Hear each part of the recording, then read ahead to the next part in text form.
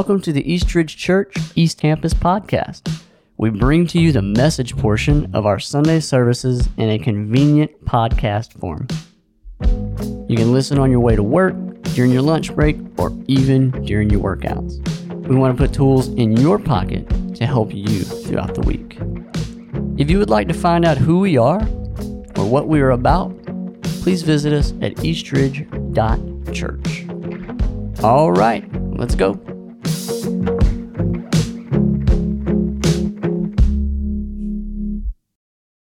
Hey, good morning. Man, that is quite a different Christmas story, isn't it? Than what we normally know of. And what we know of is true. We are in chapter 12, and today we're talking about this cosmic battle that has been waged in heavens being played out on earth. And so if you were here last week, if you joined us online last week, you know that we were talking about the end of time.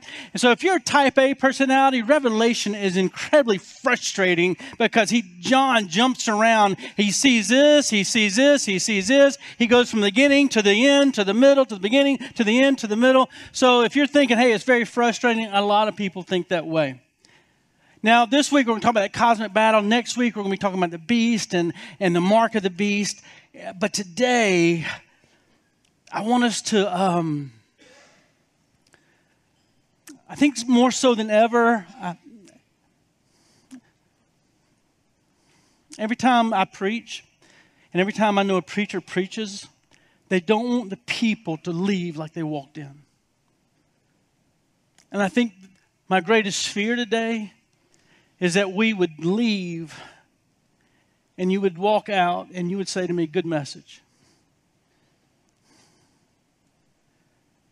And that's not what I want. That's not what I want at all. And that's not what the Lord wants, I believe, today. I believe this. He wants us to wake up. I believe He wants the church in America to wake up. And so when you and I leave here today, I hope you're uncomfortable, because I've been uncomfortable ever since I've written this message. Matter of fact, it started years ago. And when you hear me say wake up, you're thinking, wake up to what? Let me tell you when the wake up process began for me a little bit. I told you a couple weeks ago, myself and several pastors, we've been to India several times to see some of the missionaries and the missions that we support over there. And this second time we're coming back, Greg Miller and I, we've been over there 13 days, which is a long time to be 11 and a half hours off your regular normal schedule. And our systems are all messed up and we're fatigued. And this driver is taking us to the airport in New Delhi. Now, since we had been in central India, he had been with us this whole time. And I just thought he was our driver and our host. But about day 4 of being there, I noticed he was packing. And not a Glock. I mean, this guy was ready for war, if need be. And I realized he was our bodyguard. And he was a big fellow. But as we're pulling up to the airport in New Delhi, he gets a little emotional. He says, guys, I want to thank you for coming here. Now, I want you to understand what we did there. If you weren't here, man, we went to church after church, sometimes 3 churches a day. We were talking about, hey, turn to Jesus or trust in Jesus and encouraging people in Christ. And then we would meet with pastors and we would encourage persecuted pastors. And I felt so unqualified to stand before pastors who literally had scars on their faces and on their bodies. Some of them had lost family members that were killed for their faith in Jesus. And he says, I want to thank you because you sacrificed a lot to come here. And he says, I've been to America. It's so comfortable. He said, your roads are so comfortable. And you got air conditioner everywhere you go. Your roads are clean. And everywhere you go, it's so clean. It's just so comfortable. And you came here to be uncomfortable with us. His kind words, man, they pierced me. And they pierced my heart. And I can still see myself sitting in the back seat with Greg and this driver, as emotional as he is, thanking me for leaving my comfort and going there. When it's time to baptize people here, this is what happens. They let their family members know, some friends know, and then we had the baptism here. We have someone takes photographs here. Man, it's a celebration, and that family, a lot of times they'll get their pictures taken together, and then they'll all go out to eat. There in India, where we were, when it was time to baptize somebody, they did it on the moment, and they would go deep into the woods so that people wouldn't find out, because when the people found out about it, they were non-Christians that hated the Christians there, they would go and they would attack them and beat them and try to make sure they didn't get baptized, but if they did get baptized, they would beat them anyway. Comfortable. They built a mission building. We opened up the atrium, several months ago, and we had the Chamber of Commerce came out. You had people from different walks of leadership here in Newton County, and they came and they celebrated with us. They opened up their mission building in India, and the police department came and told them they had to get out because they were going to take it from them. A brand new mission building. We do something in the community, take change the world, and churches partner together. And man, it's celebrated. It's on, it's all over social media, and it's all over Facebook and in the newspapers. All these churches came together. Look how good this is. They do an event for children or a revival or whatever it may be in the community, and people throwing rocks at them, hitting them in the head. Thank you for leaving your comfort. I'm going to leave here in a little bit. And I may stop and get a little Debbie on the way home. Don't tell my wife. She's watching right now, though. And I'm going to go home and eat lunch and, lay on the sofa as long as I can with the kids until I have to get off the sofa. And many of the pastors that I spoke with had to sneak out of their towns at night for fear of being murdered.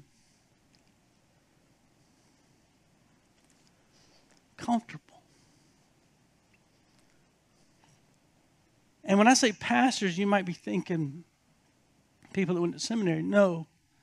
A lot of times it's a farmer or a local businessman or just somebody that's hey, I'm going to be trained in this. And when they train, they're going to be in the Word of God. And listen, they're bivocational. They get maybe, if they get paid anything, it's just $150 a month.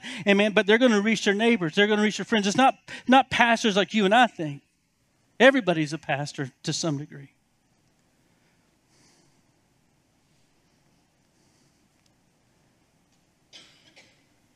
I've been to America and I know how comfortable it is. See, there's this cosmic battle. It's been being played out. It's being waged in the heavens, but it's being played out here on earth. And the church in America is very comfortable. Right now, the fastest growing church in the world is in Iran. It's growing faster than any other part of the world. And one pastor was interviewed, and he spoke about the intense attack from Satan on the church there in Iran. And he referenced the church in America, and he said it's like they've been sung a lullaby. And they've gone to sleep. So comfortable that they forgot they were at war. And hopefully today that we'll wake up. And listen, I know this is not a popular message. I know usually I'm going to start out with a joke or two or whatever. But I'm telling you, hopefully today we won't leave here the same way we walked in. I want us to wake up to the war that's all around us. And that's been going on since the beginning of time.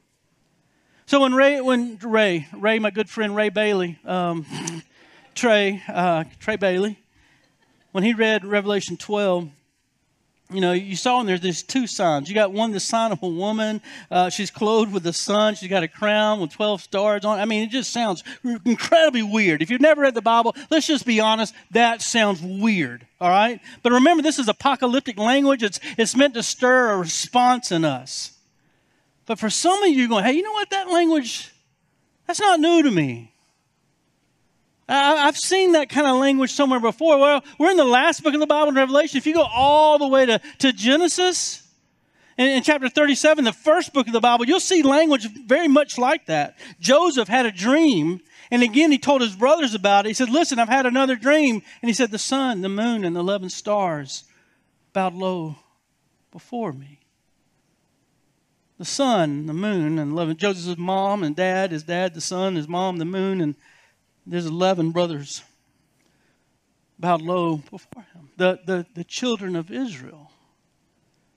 The people of God. So the woman in here, of course it represents Mary. We can tell by the initial reading of it, hey, that's Mary. But also it's not just Mary. It's the people of God. It's Israel. It's the church. But also there's another sign. He talks about a dragon, which is the devil, the Satan. And God foretold this battle between Jesus and Satan.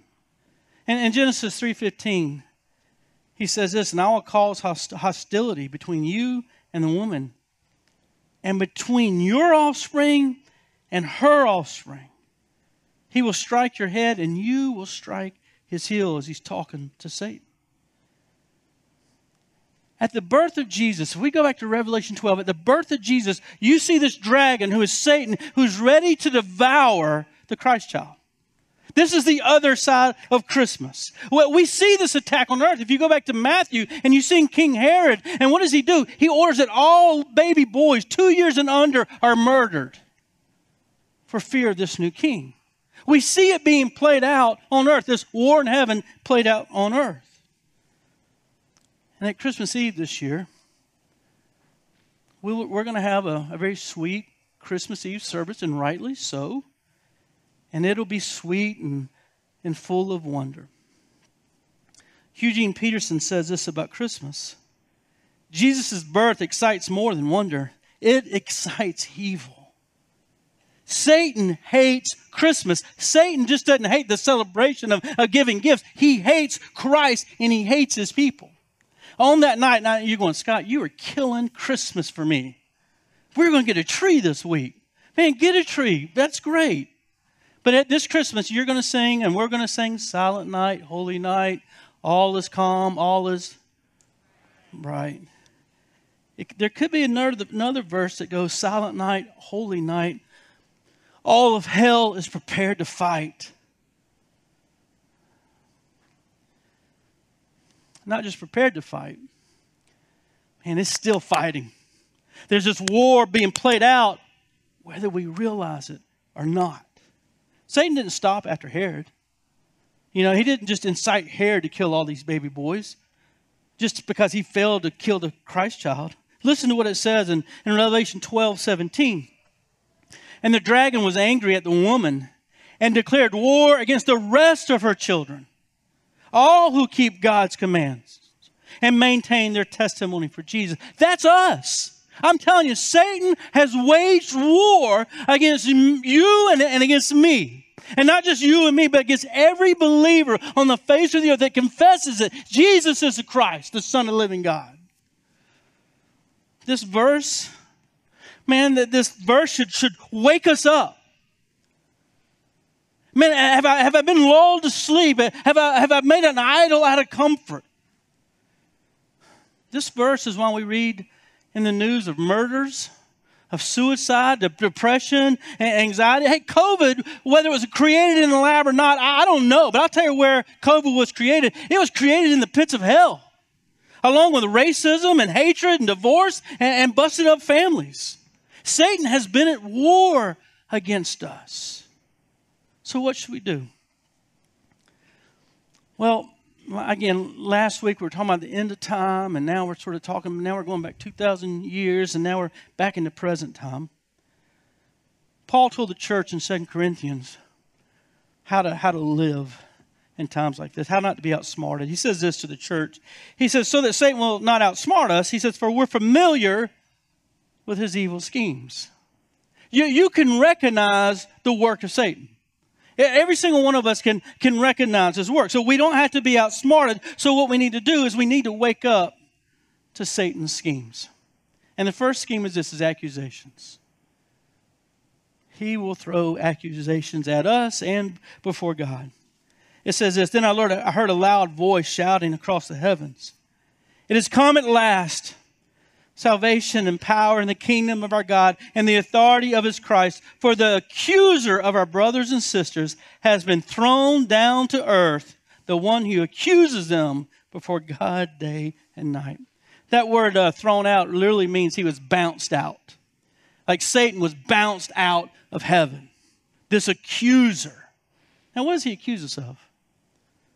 Well, when I said accuse, you know exactly what I'm talking about. Because sometimes you'll be going down the road and you think, hey, I want to do this or I want to do that for God or whatever, and all of a sudden you feel this guilt. Oh, who are you? Who are you?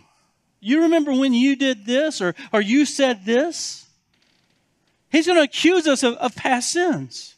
And listen, accusations get their power when we agree with them. Oh, you're right. Oh, I forgot.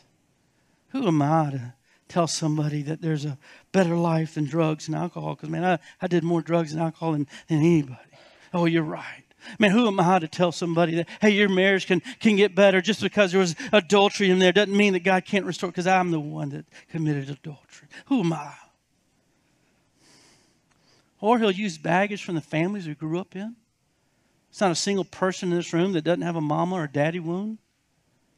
And it created an insecurity in us. And man, Satan will pounce on them. Man, you can't do that. You're not good enough. You're not smart enough. You're just plain not enough. And what do? You're right. You're right. I don't know what I was thinking. Man, that is why we must be in our Bibles. Listen, I'm going to get Sammy Sunday School. And Sandy, that's not a reference to you. Maybe it is. But that's why we must be in our Bibles. Knowing that everyone who's called on the Son of God is a new creation in Christ. The old is gone and the new has come. We're forever and fully forgiven. And for us to be unforgiven, Christ would have to get back in the grave. Man, here's the good news. Christ took our punishment. And when I have faith in Christ, man, I am forever and fully forgiven. We realize that we're more than conquerors in Christ. Greater is he that is in me than Satan that's in the world. And that we're created. Man, God created us to do good works. So when he accuses us, man, we come back with the truth of Scripture. That's why we must be in the Scriptures. But Satan also will use deceit. This dragon, this great dragon, the ancient serpent called the devil or Satan, the one deceiving the whole world, was thrown down to the earth with his angels. He wants to deceive us. Man, Satan has deceived so many people in the church with these words. You can't pray. You don't know how to pray. And I think he's got a lot of men believing that as well. Man, you don't know how to pray. I would pray, but I don't know how to pray. Man, that's a lie. If you were to tell God right now, God, I can't pray, guess what? You just prayed. You are a prayer. You're out praying a lot of people right now. If you say, God, I can't pray. Man, that's a prayer right there. Man, I tell you what, he's also deceived people into believing they can't read their Bibles. They can read the ESPN app. They can read the Weather Channel app. They can read the stock market apps. They can read the news. They can read all these things. But when it comes to, I can't read the Bible. I don't understand it. Listen, I'll be honest with you. There's a lot of stuff I don't understand in the Bible. We're in a book of it for me right now. But there's a lot I do understand. And I need to obey what I do understand. I need to believe what I do understand. Man, don't agree with Satan when he says you can't read. Listen, when you read the Bible, like it says in 1 John 3:8, you're going to realize this, that Jesus came to destroy the works of Satan. It's plain as day. It says it right there in 1 John 3:8. Man, Jesus came to destroy the works of Satan. And Jesus lives in you. And when you know what God says about you, man, you can pray with power and you can pray with confidence. And I think we know we're comfortable when our prayers don't go beyond, God, heal my children, God, keep my children safe, and God, I'd like a raise.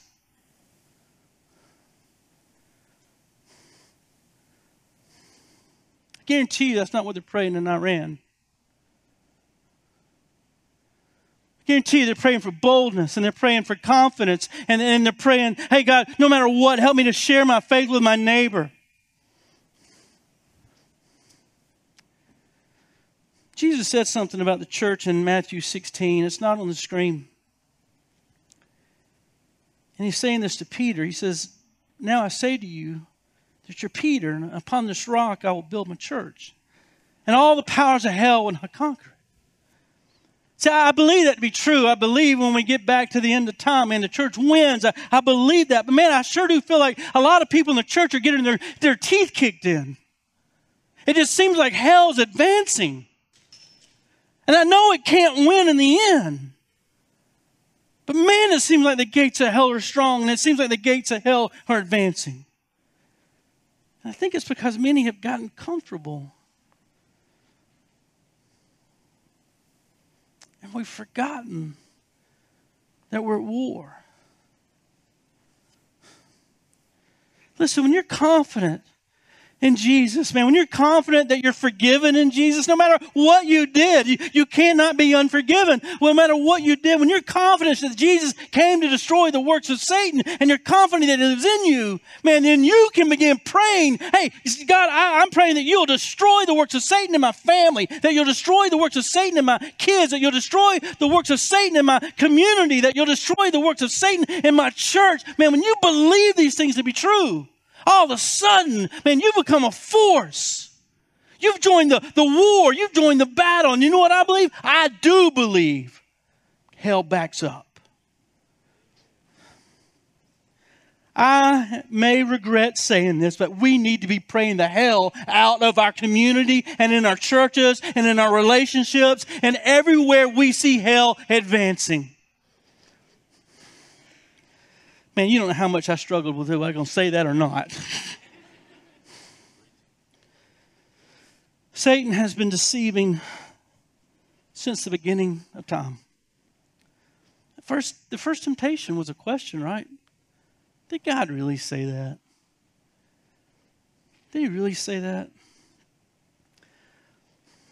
I got saved in the 1980s, right before the day the music died. And we don't have to debate when we had the greatest music, we all know. But the movie The Last Temptation of Christ came out in theaters, and churches all over the country were very upset about it.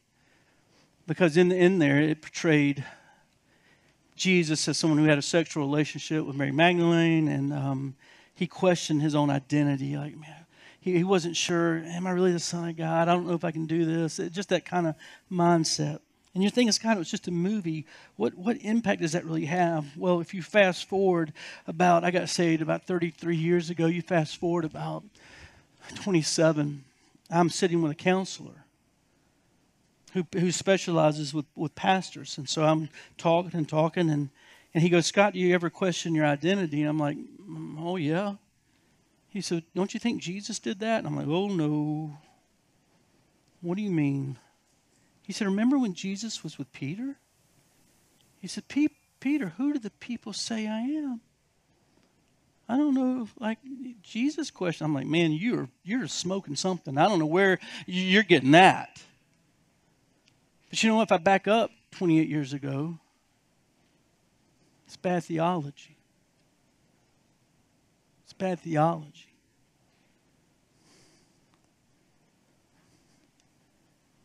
He'll do the same with you. He'll make you question what's in the Bible. Man, this is why it's so important to know what's in the Bible, because a lot of times we just hear what we think's in the Bible. This is why we need to be in the Bible so we can reject the lies and the deceit of Satan. And this brings about this new thing. I guess it's not really new, the deconstruction of faith. You hear a lot about this. People, especially millennials, are going through this. This is when they take out things that they don't think really should be. Like if Jesus really knew my homosexual friend, he wouldn't call it a sin. Or if Jesus really knew my atheist friend, he wouldn't say that there's only one way to heaven, that he wouldn't say he's the only way, because this my atheist friend's really good. And so what do? We start taking things out. But it's not new. Thomas Jefferson did this. He took everything that was miraculous or divine out of Scripture, just ripped it out. Slave owners did this. They took out Exodus and any other scripture in the Bible that made slavery seem bad. Church, we have to know what's in our Bibles. It is the Word of God to us. See, there was a sin problem that everyone struggled with. And Jesus solved it for all people who will call upon Him. Without Jesus, man, no one escapes hell. But all who believe, man, they are forever and fully forgiven. And people all over the world are dying because they have to share that truth. India, Iran, China, people die for their faith all over the world. But not so much here in America. Because Satan uses death. The fear of death. Then I witnessed in heaven another significant event. I saw a large red dragon with 7 heads and 10 horns with 7 crowns on his heads. I saw a large red dragon. And the original hearers heard red. And they knew what that meant. It wasn't red because that was the color of his skin. It was red for the blood that was shed. But here's what it says.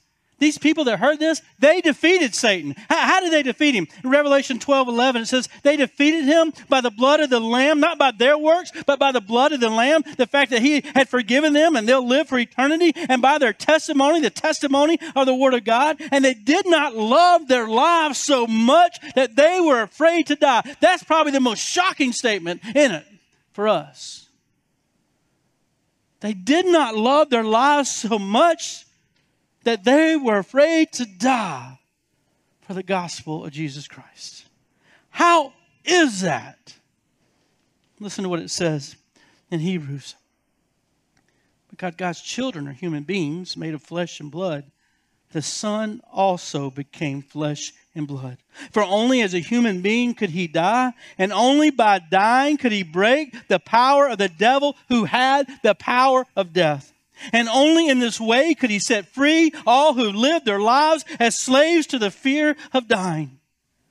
Jesus died our death. Man, and Paul said, hey, to die, hey, listen, to live is Christ. To die is even better. To die is gain. So what do we have to do? Man, if we want to see the gospel advancing in our community, man, what if people talked about the church in America the way they do in the church in Iran and in India and in China? Man, we have to wake up to the Son of God, that He's still alive. And then listen, the only reason we're still alive is to continue the work that He created us to do. So we got to wake up to the Son of God, and we got to wake up to the Word of God. It says they defeated Him by the blood of the Lamb and by their testimony. Their faith in Jesus was greater than their fear of death. Church, could we make that our prayer? That our faith in Jesus would be greater than our fear of death? And you know this, and you've experienced this because you've had times in your life where you decided, I'm going to get more serious about my faith. I'm going to get more serious about spending time with Jesus in the Word. I'm going to step out in faith more. And here's what happens. It seems like all of hell comes against you with a cold. Or someone says no. But I'll tell you this, the moment you get serious, you will face persecution of some sort. You will face an attack of Satan of some sort. I know it's going to be true. And the temptation will be, well, let's just leave it the same. Let's just leave it the same. I don't want to create any waves. I just want to attend church, and that's really enough. Because, man, if I just attend church, that's enough. What if you prayed this? Hey, God, I want to see you use me to lead 10 people to faith in Christ this year. Hey, God, I want to see you use me to serve wherever the church needs me, inside the building or outside the building. Hey, God, I want you to open my eyes to the needs of those in my community. And then you did something. You did something. We have not been called to comfort. We've been called to die. To live for Christ is to die to ourselves. And when we choose comfort, we pay for it. Our families pay for it. Our kids pay for it. Our community pays for it. And the world pays for it. Please stand with me.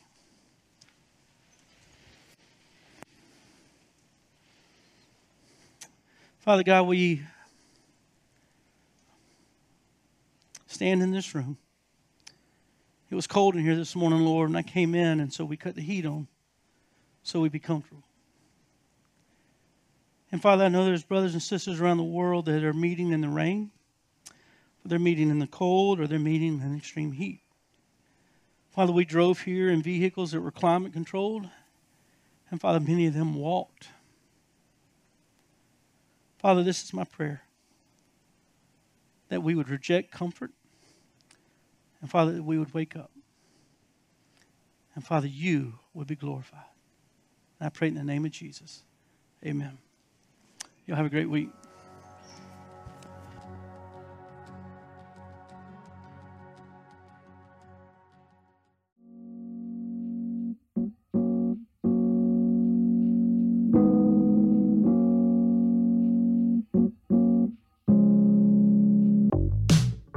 Thank you for listening today. If you would like to speak with someone about the message you just heard, or if you would like to pray with someone, send us an email at info@eastridge.church.